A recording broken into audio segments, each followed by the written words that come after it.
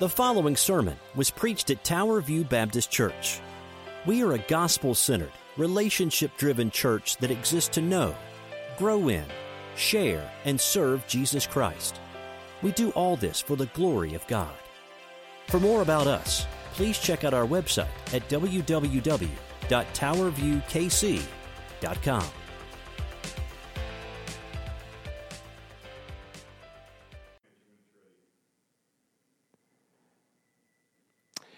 Good morning. Thank you for joining us. My name is Darren Smith. I'm senior pastor here at Tower View Baptist Church, and what a joy it is to have you with us this morning.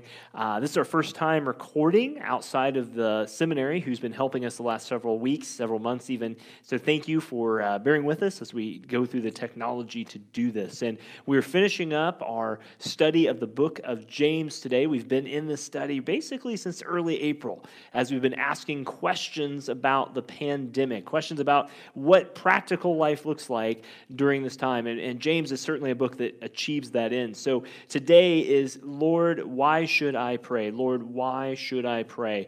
And as we step into this, I just want to read our text, we'll pray, and we'll get into our sermon from there. So if you have your Bible with you, on your tablet, your book, whatever you have, we're in James chapter 5, verses 13 through 20. And this is what the Word of God says. Hear it this morning. Is anyone among you suffering? Let him pray. Is anyone cheerful? Let him sing praise. Is anyone among you sick? Let him call for the elders of the church, and let them pray over him, anointing him with oil in the name of the Lord. And the prayer of faith will save the one who is sick, and the Lord will raise him up. And if he has committed sins, he will be forgiven. Therefore, verse 16, confess your sins one to another, and pray for one another, that you may be healed. The prayer of a righteous person has great power as it is working. For Elijah was a man with a nature like ours, and he prayed fervently that it might not rain. And for 3 years and 6 months, it did not rain on the earth. Then he prayed again, and heaven gave rain, and the earth bore its fruit. My brothers, verse 19, if anyone among you wanders from the truth, someone brings him back, let him know that whoever brings back a sinner from his wandering will save his soul from death and will cover a multitude of sins. May God bless the reading of his word. And again, thank you so much for joining us. We're so grateful you're here. If you're one of our Tower View regulars, if you're just checking out our church, if you're not a Christian, we're here to study the passage we just read. So we pray for your attentiveness. We pray that you will give God your ears this morning, spiritual and physical, as it is, as it were, and may God be glorified. Let's pray together. Father, as we come before you on this last study of the book of James. Lord, what a ride it has been. We have covered many topics. We've covered many situations. And Father, we pray, as we always pray as we go to your word, that we do not have authority over your word, but your word, your perfect, inerrant, inspired, infallible, sufficient word has authority over us. Because, Lord, you've given us this word, the Bible, in order to show us how we are to live in this life and to live godly as we go through it. Father, thank you for your Son, Jesus Christ. We pray, Father, that he is lifted high this morning, that the gospel is clear, and everything points back to him. We pray these things in Jesus' name. Amen. Well, sometimes, as Christians or sometimes as people of faith, we act like stray cats, and that sounds funny, but this past week we were gone, and I want to thank Pastor Nelson again for preaching in our absence. And one of the animals at my mother-in-law's property was a cat within the family. He wasn't a stray cat, but he acted like this. And sometimes I think Christians do this as well. Cats or stray cats, they love the attention. They love all the, ooh, you're a pretty kitty remarks. They love all the free handouts like milk and things that you give them. They love all the love. But when someone tries to take that cat to the vet or adopt it as its own or care for it in a more regular, routine household way, that cat goes nuts. You can't trim its nails. You can't brush its scraggly fur. You can't make sure it's healthy because that cat is going to protest. It's going to bite. It's going to scratch. It's going to claw. It's going to run away. It's going to hiss at you because they want to call the shots and they want to be in control because after all, they are stray. They're runaways. They want to be the one to do that. And friends, I wonder, as silly as a connection that is, if that's how we often treat our prayer lives.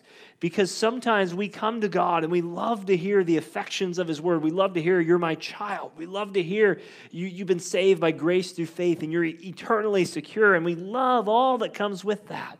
But when God tries to wrap Himself around us, so to speak, and He tries to give us His all, He tries to sufficiently allow us to live by grace through faith, through the Spirit, through all these things, we are like that cat.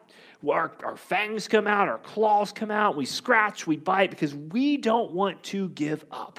We don't want to do it because we want some control of the situation and something that allows us to be the ones to call the shots.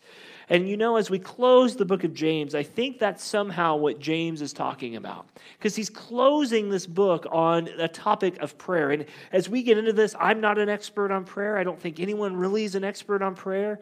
But I think D.A. Carson, a great theologian, said it this way. He said, the most urgent need of the church in the Western world today is the need to pray. We are too successful and we don't need God unless it is convenient, end quote. And like that cat who often scratches and claws when he doesn't get his way, we do the same thing in prayer. Lord, if you would answer my prayers the way I want you to, or Lord, if you just take my advice, or Lord, if you just follow what I say for every now and again, God, I think this would work well for both of us. But isn't this what Jesus warned against? Matthew 6, 7, and 8 says, when you pray, Jesus speaking, do not heap upon empty phrases as the Gentiles do, for your Father knows what you need before you ask Him. God's response to our prayers is not governed by our wordy explanations or desire, or our selfish ambitions. It is governed by His knowledge of our real needs. And so when we pray, we are not to be like that cat, scratching and clawing for the things we want, and only the things we want. When we pray, we don't say, I can do it, I don't need you, God. Rather, when we pray, we say, God, I'm not able to, but you are. Friends, is prayer your steering wheel or your spare tire, to put it another way? Have you lost heart in prayer, especially during this pandemic? Have you forgotten what we are to pray for and plead for before this thrice holy God? And that is our big idea today. If you're joining us and you're seeing this for the first time, if you've been with us, the big idea is just kind of the summary of the sermon based on the text. And it's simply this: trials reveal our weakness, and weaknesses reveal our need. And the need moves us to pray, and prayer opens the door to God's endless supply. And there are simple ways to pray throughout the day that we don't find control. You can say, thank you, Lord. Help me, Lord. Forgive me, Lord. Lord, keep me from sin. I need you now, Lord. Lord, you're with me. And you could also pray, give me strength, Lord. Or, Lord, you know best. Lord, I surrender to you. I don't understand, Lord, but I trust you. And most of all, I love you, Lord. Everything seems more urgent than time to pray the way God wants us to pray. When we want to scratch and claw for what God doesn't have for us, we are showing that we don't trust Him in the meantime. But almost nothing is more important than time spent in prayer the way God wants us to. And James is going to show us how to pray. So in this final section of James, we're going to see especially 4 groups to pray about, 4 groups to plead for in prayer the way God wants us to. Not selfishly, not clawing at everything, but submitting to Him and trusting Him with the results. And as we close this out, I just want to remind you, James is writing to a group of Christians scattered about the known world at the time, Jewish Christians. They came from a background of heritage and prominence and some pride. And after speaking last week about patience, he now closes with prayer, a prayer about how to handle these last days and these last times. So let's get into it this morning. The first plea, the first prayer that we should have, he tells us, is a plead for suffering, or a plea for suffering. Notice there at verse 13, he says, is anyone among you suffering? Let him pray. Is anyone among you suffering? Let him pray. Sounds like the pandemic, doesn't it? I mean, everyone among us is suffering in some way. Maybe not financially, maybe not economically, although that's happening even within our church. But he says, is anyone among you suffering? Let him pray. That's a command. It's not a suggestion. It's a command in the text. And the Greek word here for suffering refers to any difficulty. It refers to anything that can be done that causes us angst or trouble or stress. And James's readers were suffering because of their Christian testimony. Because they believed that Jesus was risen from the dead, they were suffering for their faith. And church, don't think that's not us today too. We don't understand everything that's going on with the pandemic, but one thing is certain. Just because the pandemic is happening does not mean people's minds about God has changed. They're either for God or against God. And in James's readers' day, they were fighting these readers because they stood for the gospel truth. But if you're going through any trials of sort, James's answers is like a rifle shot in a bullseye. He says simply, pray. So you pray to God, you plead for the suffering, you plead for the suffering, you pray for the suffering is the first group he says for, and he says to do it through prayer. And it's easy to sit here and nod in agreement, but the question is, in your own life, in my own life, in our church's life, when we encounter difficulties, is prayer really our first response? It's certainly not the auto response, is it? It's not the thing that just pops out. If I'm left to myself, to my flesh, the automatic response to suffering is to grumble and complain and throw a pity party. Insert Israel in the desert in Exodus right there. Or we question God and we say, God, why is this happening to me? But James counters all that with one simple word. He says, when life roughs you up, you pray. When you're suffering, pray. But we often pray as the last resort, after we've done everything we can do to try and fix the problem. You know, we scheme, we plan, we work hard, and then maybe we remember to pray and say, God, would you bless my efforts? Would you do that for me? And you can do more than pray after you prayed, but you shouldn't do anything until you have prayed. Prayer acknowledges your total dependence on God. It gets away from that stray cat response of only coming to Him when you think you've got it figured out or when you like what He's giving you. Prayer says to God, Lord, I can't even draw my next breath without you. If you don't work for your purpose and your glory, my competent efforts are going to fail. So when you or someone you love encounters suffering, it encounters a roughing up, so to speak, in this life, pray for wisdom. James 1:5 in context. Pray for the ability to endure with joy. Pray for godly attitude through the pain. Pray that the works of God may be displayed in the trial. Pray that God uses the crisis for His purpose and for His glory. Pray that the fruit of the Spirit would grow in the lives of everyone involved. Because suffering should drive us to prayer. And as we go through these days, we are to pray to God when we are being roughed up, when we're suffering. But he goes on at the end of verse 13, and he says, not only are we to plead for the suffering, we're to proclaim to God, second subpoint here, first main point, to God when you're rejoicing. Proclaim to God when you're rejoicing. Look there, verse 13. He says, is anyone cheerful? Then let him sing praise. Is anyone cheerful? Again, James shoots a one-word answer. He says, sing. Doesn't mean you have to sing like our worship team. Doesn't mean you have to sing like Pavarotti. Doesn't mean you have to sing as the top 100 charts people sing. He just says sing.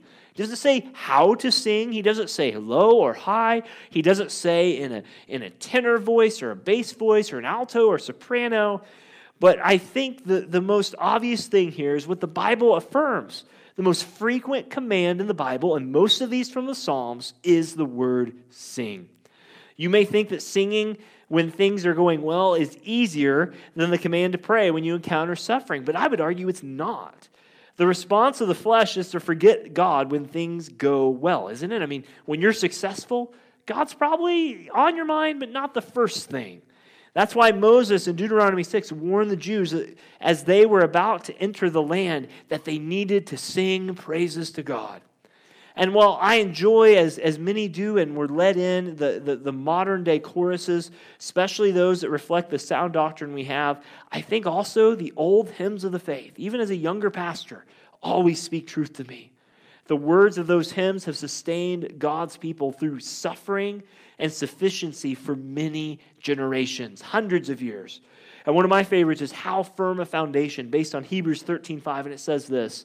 You can sing it if you like.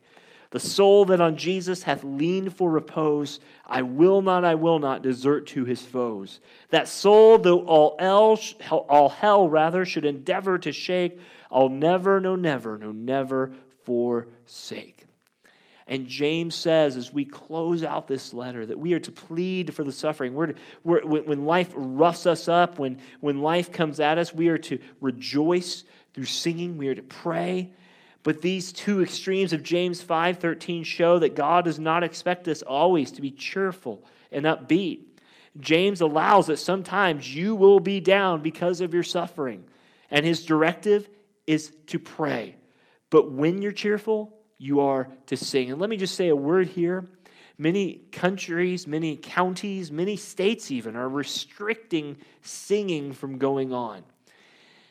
Now, you can have this debate till the cows come home, but friends, there is one thing that's very clear and very timely in this text. It is a command to sing.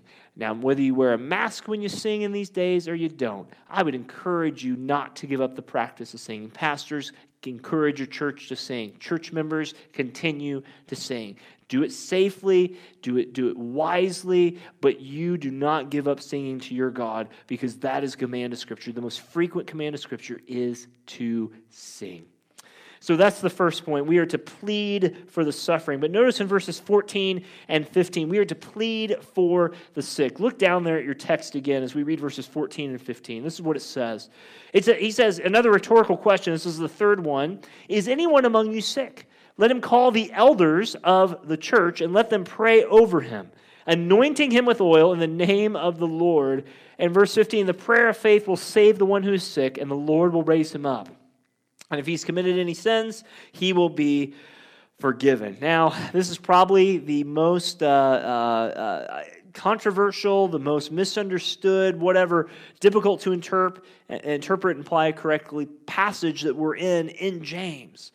But I do want to say that this is pretty straightforward, but I just want to talk about some of the ways that we are to plead for the sick in prayer. We're to plead for the sick in prayer is that second main point. Now, our Roman Catholic friends use this as the basis for what they call extreme unction. For the sake of time, I can't comment except to say I'm baffled at how a priest can anoint a dying person so his soul will be ready for heaven. Ever came out of the text of this. But friends, you either know Jesus or you don't. You either have repented of your sins before you breathe your last breath, or you have not. So if you're not a Christian watching this, I can't pour any amount of oil on your head. I can't pray any amount of prayers over your head. You yourself, sir, ma'am, young, old, have to accept Jesus Christ and come to know him. And I plead with you, if you're watching this, thank you so much for joining us.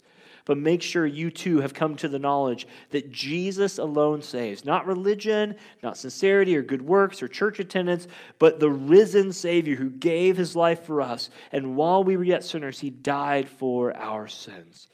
But as we go on, I want to just talk about this first. So we are to plead for the sick, second main point here. And the Christian is under obligation to ask for healing. Is anyone among you sick? First, we must say that it is the sick person who's to call on the pastor elders, not vice versa. You know, as a pastor, I think our church, we've kind of worked through this over the years, but we're not omniscient. We don't always know when you're sick. We don't always know all the information. We're often the last ones to get it, and that's not a gripe. That's just a reality. But we don't expect that we should know when you need prayer. You got to tell us. You got to reach out. And sometimes that's hard, but know that's an open door. That's what we're called to do. We are to be about the word and prayer, Acts 6.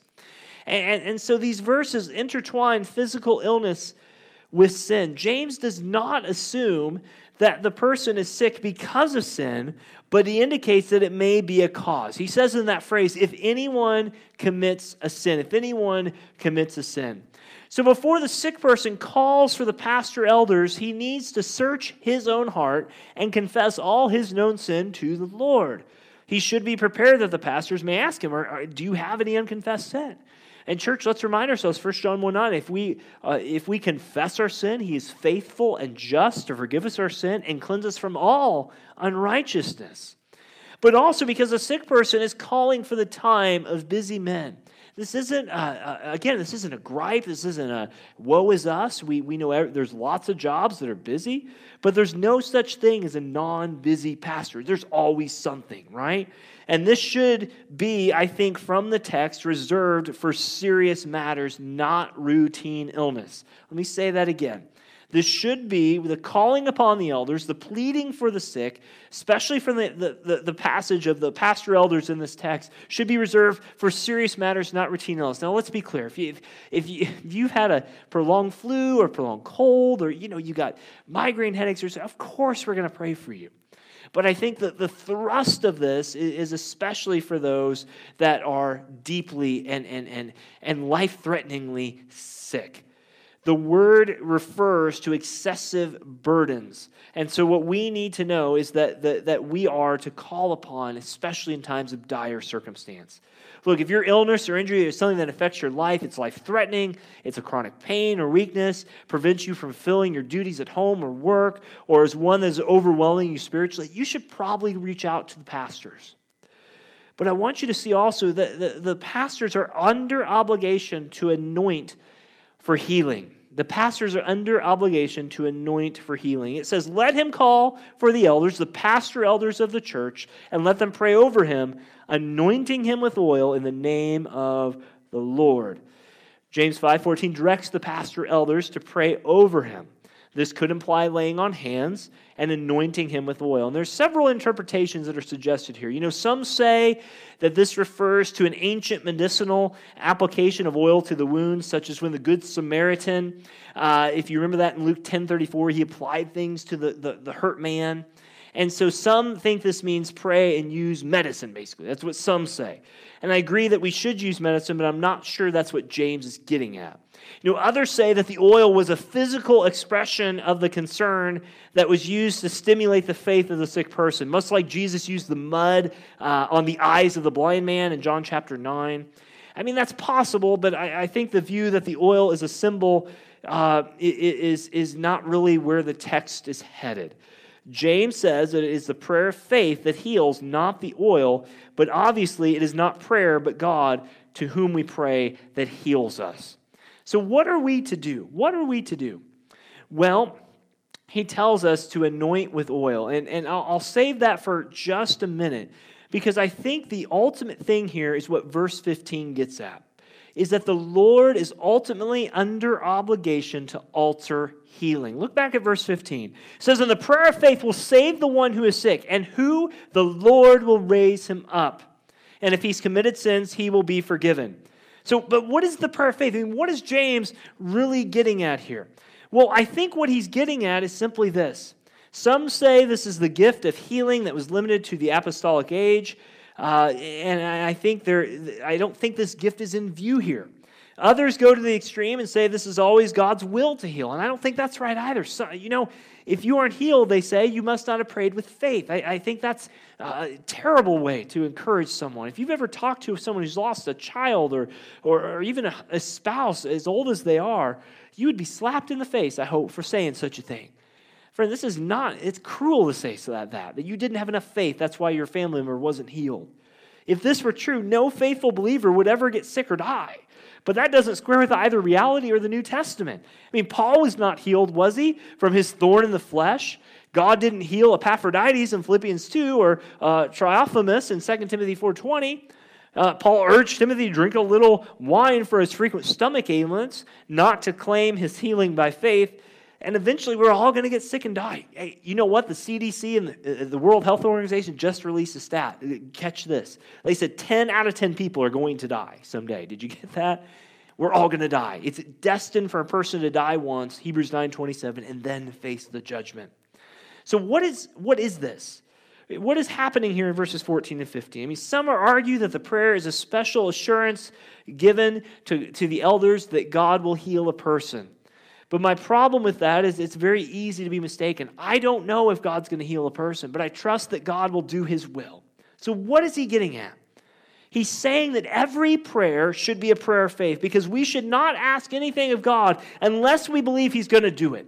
We should not come to God and say, God, do this for me, unless we really believe God's going to do it. And in that prayer, we're trusting and we're holding on to him that, Lord, whatever you want, do it.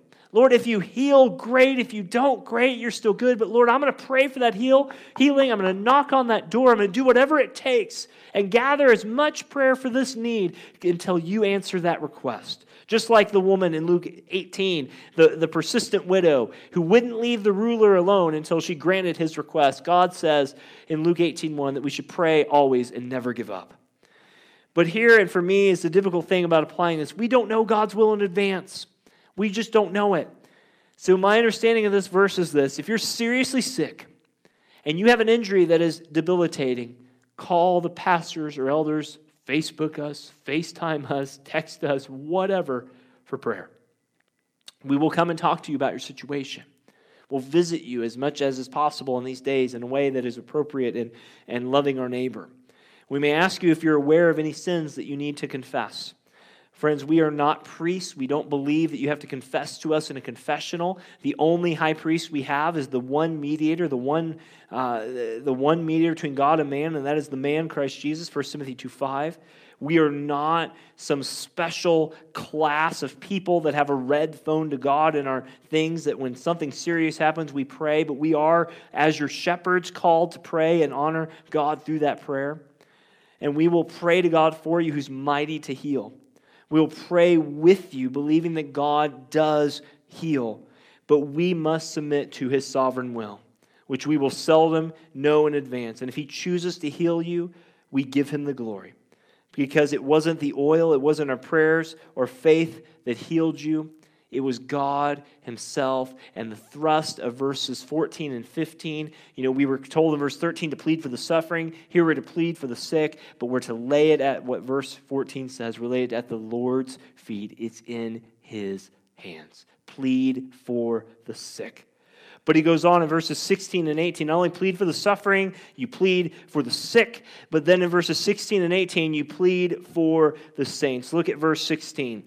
And there's a therefore there, and as good Bible study has, you always ask the question, what is the therefore? And he's summarizing verses 13 to 15. He says, therefore, confess your sins one to another, and pray for one another, that you may be healed.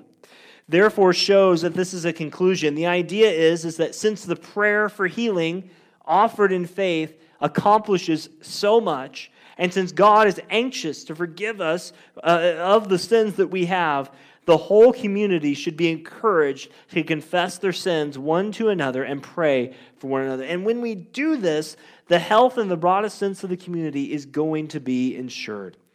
And confession is like prayer for healing has also to be taken to some unwarranted, some crazy extremes. Some never do it at all. Some never confess their sins. But others may indiscreetly share things in public that should never be shared, right? Generally, the confession should be as public as the sin. If it is a private sin that you have, I think you confess it privately. You find a godly, trustworthy saint who will keep your confidence and not share that in gossip and confess it to him or her. Men to men, women to women. But if your sin hurts individuals, you confess it to those people and you ask for their forgiveness. If something has affected the entire church, per Matthew 18, 1 Corinthians 5, then ask the pastors for an appropriate time and place to make that confession to the church. But you don't need to air your dirty laundry from your marriage. If it's a private sin, keep it private. If it's public, there's a time and a place for that. Again, our Catholic friends use this verse, especially verse 16, to justify the practice of confessing your sins to a priest. I mentioned this a minute ago. But they seem to ignore the practice that is to be mutual, one to another. I doubt that the priest would appreciate it if the one doing the confessing said, okay, priest Darren, Father Darren, it's time for you to confess.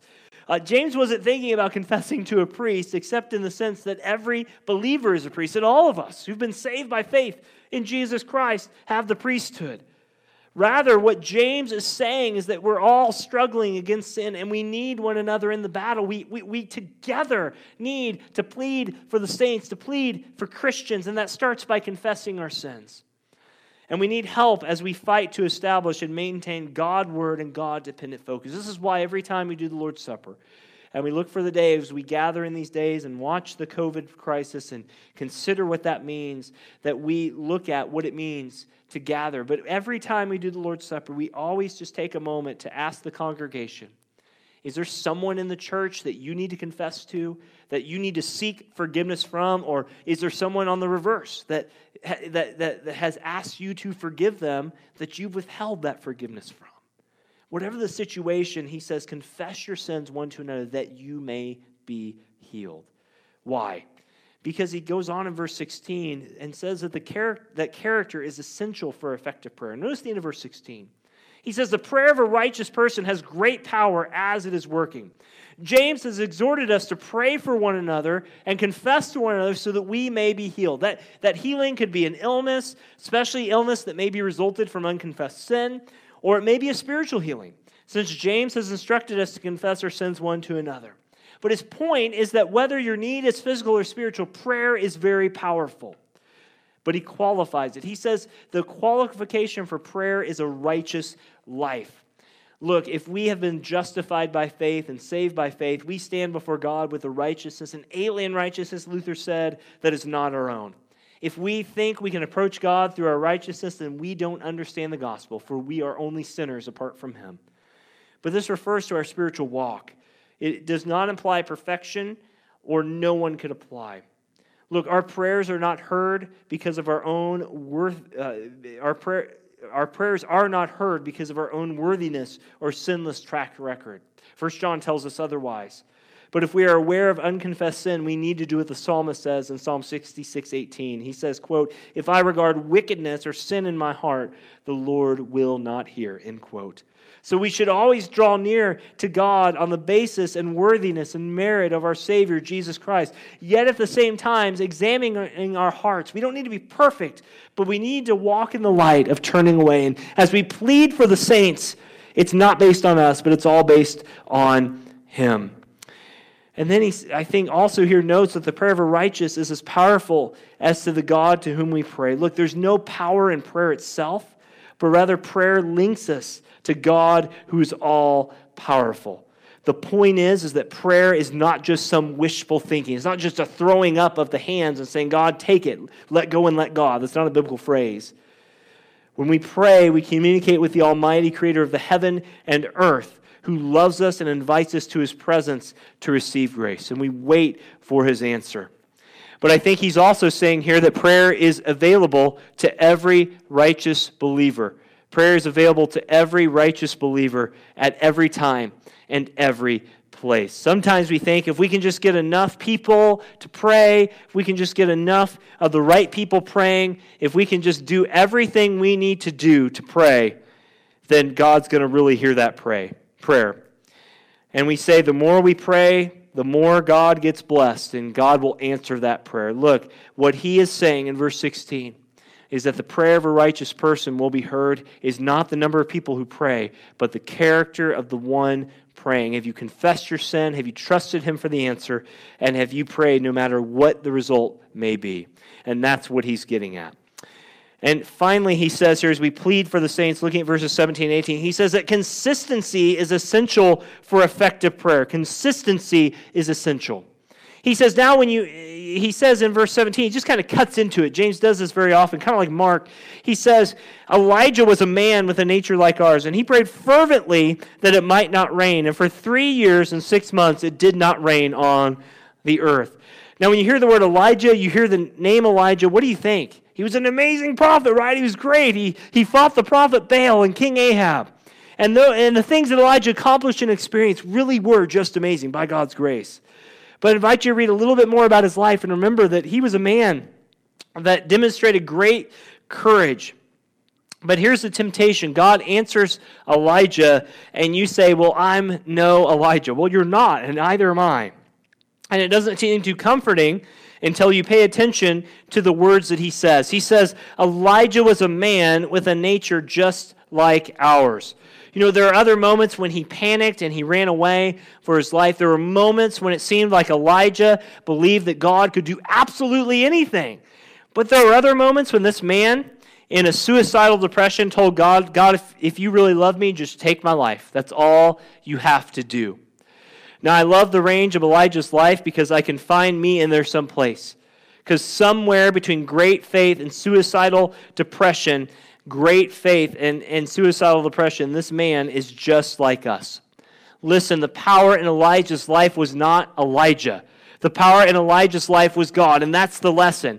And when I come to him in faith, amazing things will happen. Elijah was a man who lived in ungodly times, but his prayers affected an entire nation. Elijah could pray as he did because he knew the living God. Elijah prayed earnestly and faithfully because he recognized his own inadequacy in the face of powerful enemies. He literally prayed with prayer. So Elijah, being a man with a nature like ours, recognized his own inadequacy. And that led him to pray earnestly. And earnest prayer stems from, in a sense, a personal inadequacy, but also from a knowledge of God's total adequacy. So friend, as you plead for the suffering, verse 13, as you plead for the sick, verses 14 and 15, as you plead for the saints like Elijah did in verses 16 through 18, we need to remember that God is faithful as we pray to him, as we seek out the counsel from him, as we go before him. And finally, our last point as we seek to land this plane, he says, plead or pray for the sinful. Plead or pray for the sinful. Look back at verse 19. He says it this way. He says, my brothers, if anyone wanders from the truth and someone brings him back, let him know that whoever brings back a sinner from his wandering will save his soul from death and cover a multitude of sins. Now, the first question you have to ask, and I think it's a good one, is James talking about backsliding believers here, or is he talking about sharing or evangelizing those who don't know Christ? I mean, the first part of verse 19 would say that James is talking about believers. He says, my brothers. But then when you get to verse 20, it sounds like he's saving a non-Christian, an unsaved person from hell. So James is referring to one of these groups. The straying one may be a temporary rocky soil like Jesus described it, a believer or a thorny soil believer. But neither type is truly saved because they do not bring forth the fruit of saving faith. So in James's terms, their faith is a dead faith. Go back to chapter 2 for that. Or he may be a true believer who's falling into sin. So how do we know which group this person is in verses 19 and 20? What he does tell us, though, and that's why this last point was named such, he tells us to plead for the sinful, to reach out to them. But how do we know which one we're dealing with? The answer, as it always is in Scripture, is by the response of our efforts to restore that person to the truth. Will show whether that person is really in the truth or whether that person simply has a knowledge and has never been saved by that truth. You see, if a person walks away from the Lord and goes on in sin and continues to sin with no repentance, most likely that person was never really saved. But if that person repents and comes back to the Lord, his faith is genuine. And so by helping that sinner turn back and preserving his faith and obedience, you saved his soul from death and covered a multitude of sins. But to stray from the truth implies that departing from the truth or some core Christian doctrine is in view here.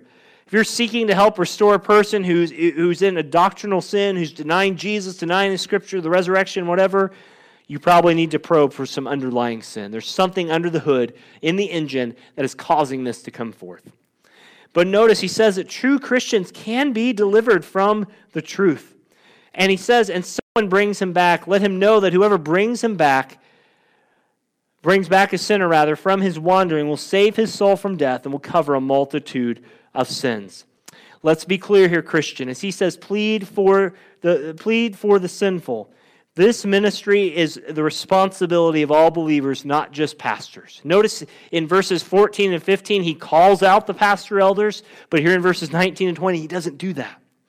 James addresses the church, my brothers, and is general when he says, the one who turns him back. He does not say one of the elders or pastors turns him back. This ministry of reaching out to the sinful who've walked away is the responsibility of every Christian everywhere during all times. Galatians 6:1, Paul puts it this way, brothers, even if anyone is caught in any trespass, you who are spiritual should restore such a one in gentleness, each one looking to yourself so that you too will not be tempted. Spiritual means spiritually mature, to be walking in the Spirit and developing the fruit of the Spirit. This means that unless you're a relatively new Christian, if you know someone who's straying from the church, you must go to him or her and turn them back to the Lord. If you feel inadequate to do this, go talk to the pastor elders. Get the guidance or help from them. But to ignore someone who is straying is like watching a member of a search and rescue team from a firefighter group sit in their cars listening to a CD or a new radio or stereo in their new fire truck while people in the building burn. It's not a loving thing to do. But this ministry of verses 19 and 20 requires both a search and a rescue. Searching is required because professing believers will fall into sin and stray from the flock. We must go after them. We must seek to restore them. If you know someone who's confessed Jesus Christ but's dropped out of church, you need to go looking for it. And in church, I want to remind you, that's what we've tried to do. I don't say this in any other way except this. We have unfortunately had to dismiss over 500 members here at Tower View Baptist Church in less than a decade. And even a decade before that, I think about an equal number under another pastoral leadership. Why? Because people who professed Jesus and said they were going to follow Jesus are no longer, at least as far as we can ascertain, continue to walk with Jesus. There's a searching required. There's also a rescue, and I think that's the important thing here. Rescue is required because it's seldom that straying persons find their way back on their own. The enemy confuses them, or they're ashamed of what they're done or what people will say, and they need instruction so they don't repeat the process. They need someone who knows God and the way back to teach them the ways of God to avoid and resist sin in their life. But the search and rescue ministry is difficult and it's disheartening. It doesn't always turn out the way that you would hope. But when you find a straying sinner and get him back when the path of destruction happens, it brings great joy. So James is saying that their soul will be reached. James is talking about saving a soul from spiritual death. The only other time James uses death is in chapter 1, verse 15. He says, when sin is accomplished, it brings forth death. And so if a person claims to know Jesus and turns towards sin and continues on that path, he may not be a true believer, a true Christian. But in terms of 1 John 3, he's only revealing that he never knew God. They were among us, but they were not of us. And if God uses you or a group of people to bring that person back to the Lord, then you saved his soul from a path that would lead to spiritual death, in a literal separation from God in a lake of fire called hell. To rescue someone from a burning building is a great thing. To rescue someone from eternal burning is a far greater thing. And finally, he said their sin is going to be removed. Look at the end of verse 20. He says, and it will cover a multitude of sins. James sees primarily to be pointing in the direction of Psalm 32:1. He says, how blessed is the one whose sin is forgiven, whose sin is covered. When a sinner turns back to the Lord, he forgives all his sin. If a professing believer, someone who claims to be a Christian, persists in sin, he should not be assured that he's eternally secure, that he knows Christ. The Bible never gives that comfort to someone who doesn't repent of their sin. The warnings in Hebrews are designed, among other passages, Hebrews 5 and 6, to make a person examine whether they know the gospel, whether they're really saved. 2 Corinthians 13:5. You remember what that says? It says, examine yourself to see whether or not you're in the Lord. But James has something here, is that by leading a sinner back to Christ, you help cover his past and future sins from public view. James implies that when you help restore a sinner in a rescue mission, you must be careful not to reveal his sins any further than is needed to restore that person. Your aim is always to restore the sinner before God and man, just as God did with you when he saved you out of darkness and brought you into the wonderful light. So friend, as you think about these things today, James gave us 4 groups. He said to plead for the suffering. He said to pray for the suffering. He said to plead or pray for the sick. He said to plead or pray for the saints. And finally, plead or pray for the sinner. As we close this book, this is street level faith. These are practical issues. We covered a lot of ground today. This was originally going to be 2 sermons. You got a 2 for today. You got a 2 for 1. But whatever you are today, may I just encourage you to reread this passage, study it, pray over it, ask God, Lord, what is it in this passage that I've heard that I need to examine in my own life with people around me who know Christ or who don't know Christ? But again, if you're watching this and you're not a Christian, we are super stoked, super excited that you joined us.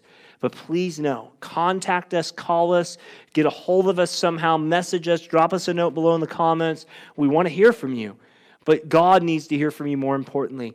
God is so close. James 4 says that if we draw near to God, He will draw near to us. And Acts 17 says that He's not far from each one of us. In fact, Jesus, God's Son, came down to you to seek you. You know, religion says that we will find God, but God said He came seeking after us. What an amazing God. He so loved the world that He gave His one and only Son, that whosoever believes in Him shall not perish, but have eternal and everlasting life. Let's pray today as we close. Father, as we come before You, we thank You for this time. Thank You for the street-level faith of James. And Lord, as we close up this book, we're just reminded once more of the realities that we're to live out. Father, we can never live out all these things that we hear day by day, step by step, without misstepping. But even as we do, Lord, get us back on the right path. Father, praying for those watching today, would You be glorified in Jesus' name. Amen. Guys, thank you so much. God bless. We look forward to seeing you. If you have any further questions, you can find us out more information at towerviewkc.com. God bless and have a great day. Bye-bye.